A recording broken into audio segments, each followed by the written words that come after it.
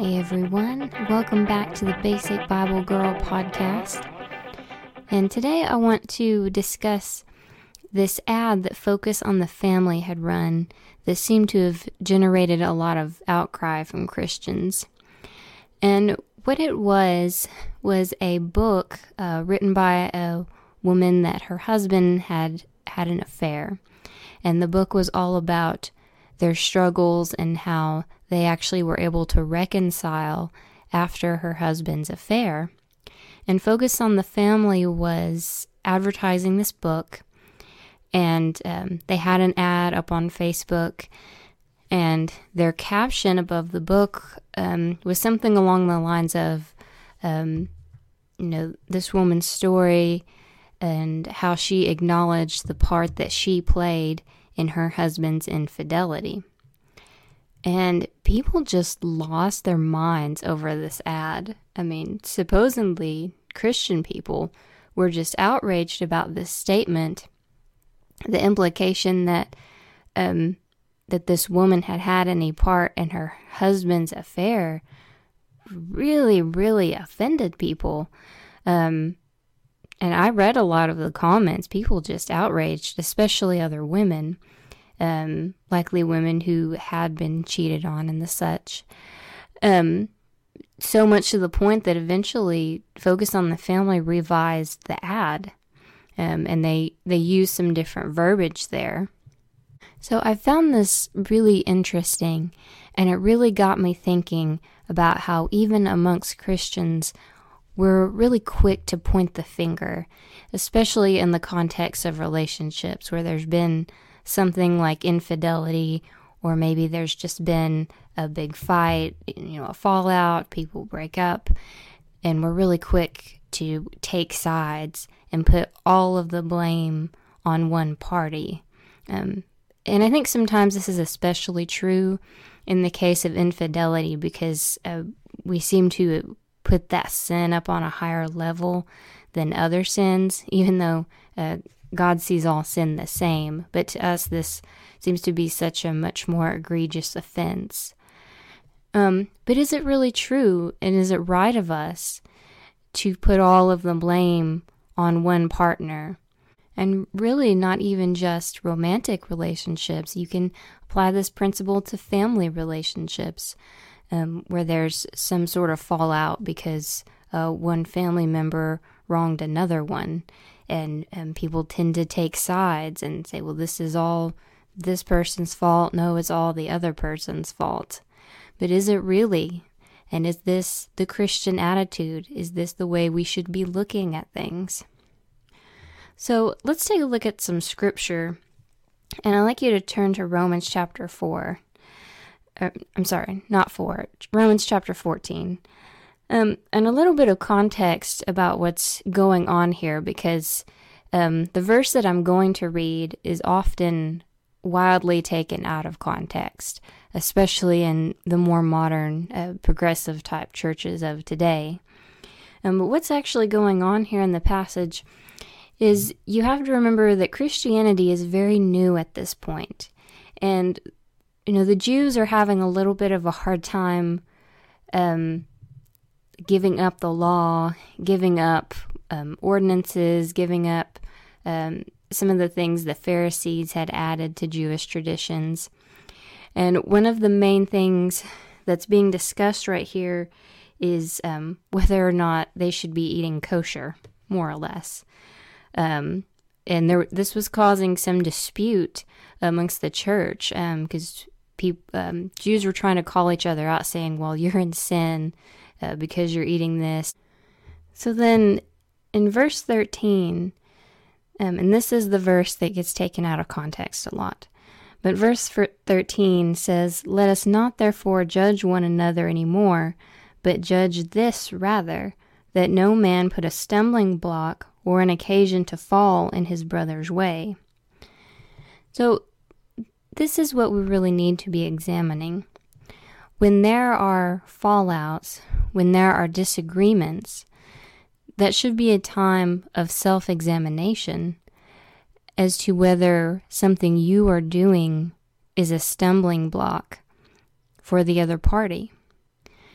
is something you're doing causing another person to sin. And this applies, like I said, to romantic relationships, to family relationships, within the church especially.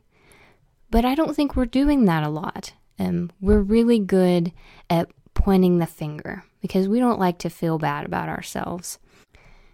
And self-examination can be uncomfortable because people don't like to admit that there's something about themselves that they might need to change. I don't know why this is. I suppose it's just sin nature and it's pride for sure. But we don't want to admit that we might have actually done something wrong.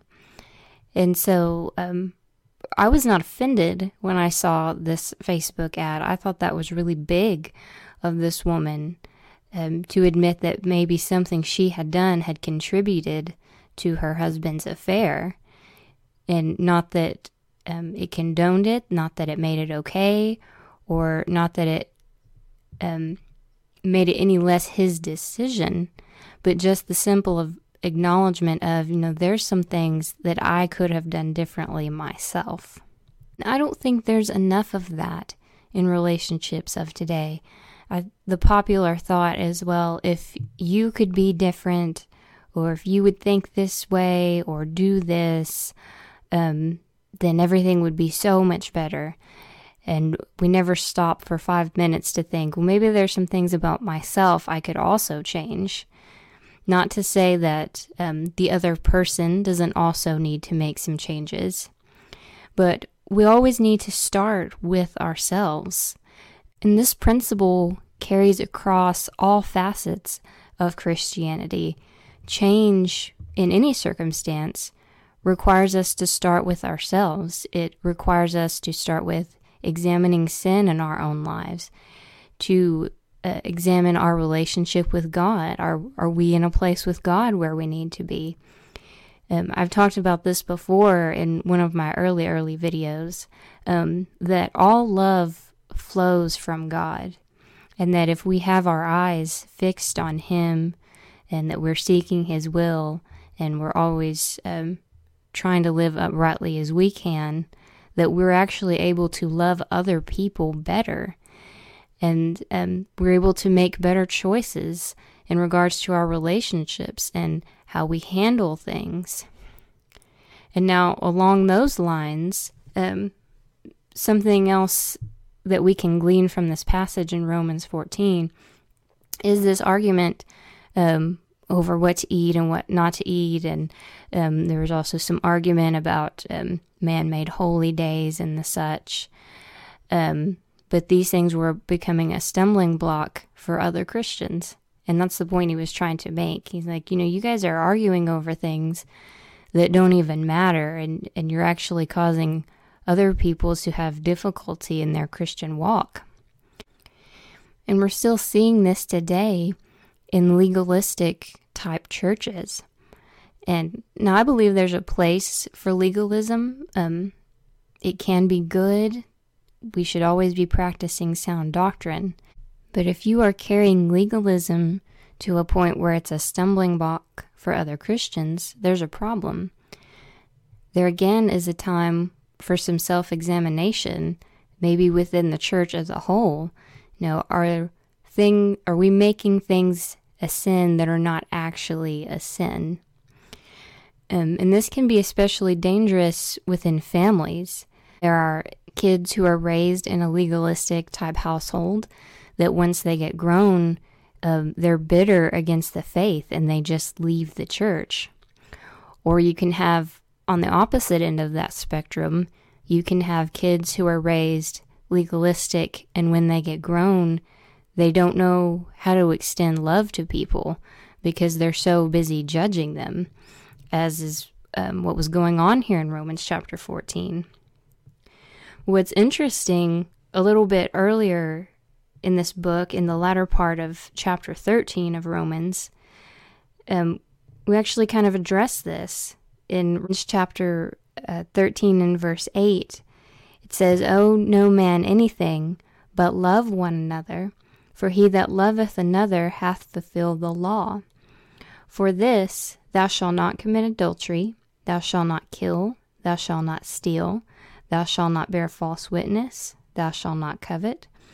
And if there be any other commandment, it is briefly comprehended in this saying, namely, thou shalt love thy neighbor as thyself. Love worketh no ill to his neighbor, therefore love is fulfilling the law. He's like, guys, the most important commandment is that we love one another. And really, this is the heart of what Christianity should be. This is what Jesus was constantly preaching within his ministry, is that you love God first, and then you love your neighbor. You love your brothers and sisters in Christ, and you love those around you. And everything else flows outward from that.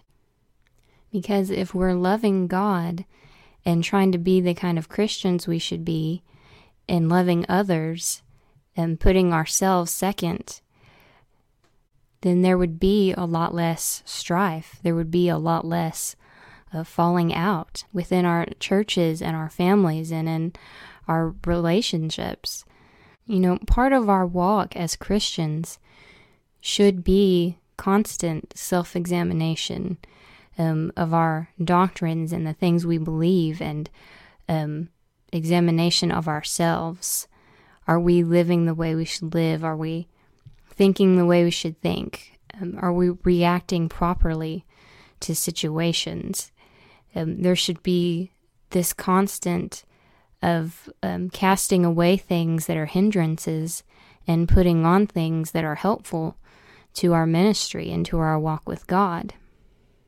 Next time you have strife with another person, take some time to examine yourself first before you begin to point the finger and before you begin to cast blame. As Jesus said, take the beam out of your own eye first. Thanks for listening.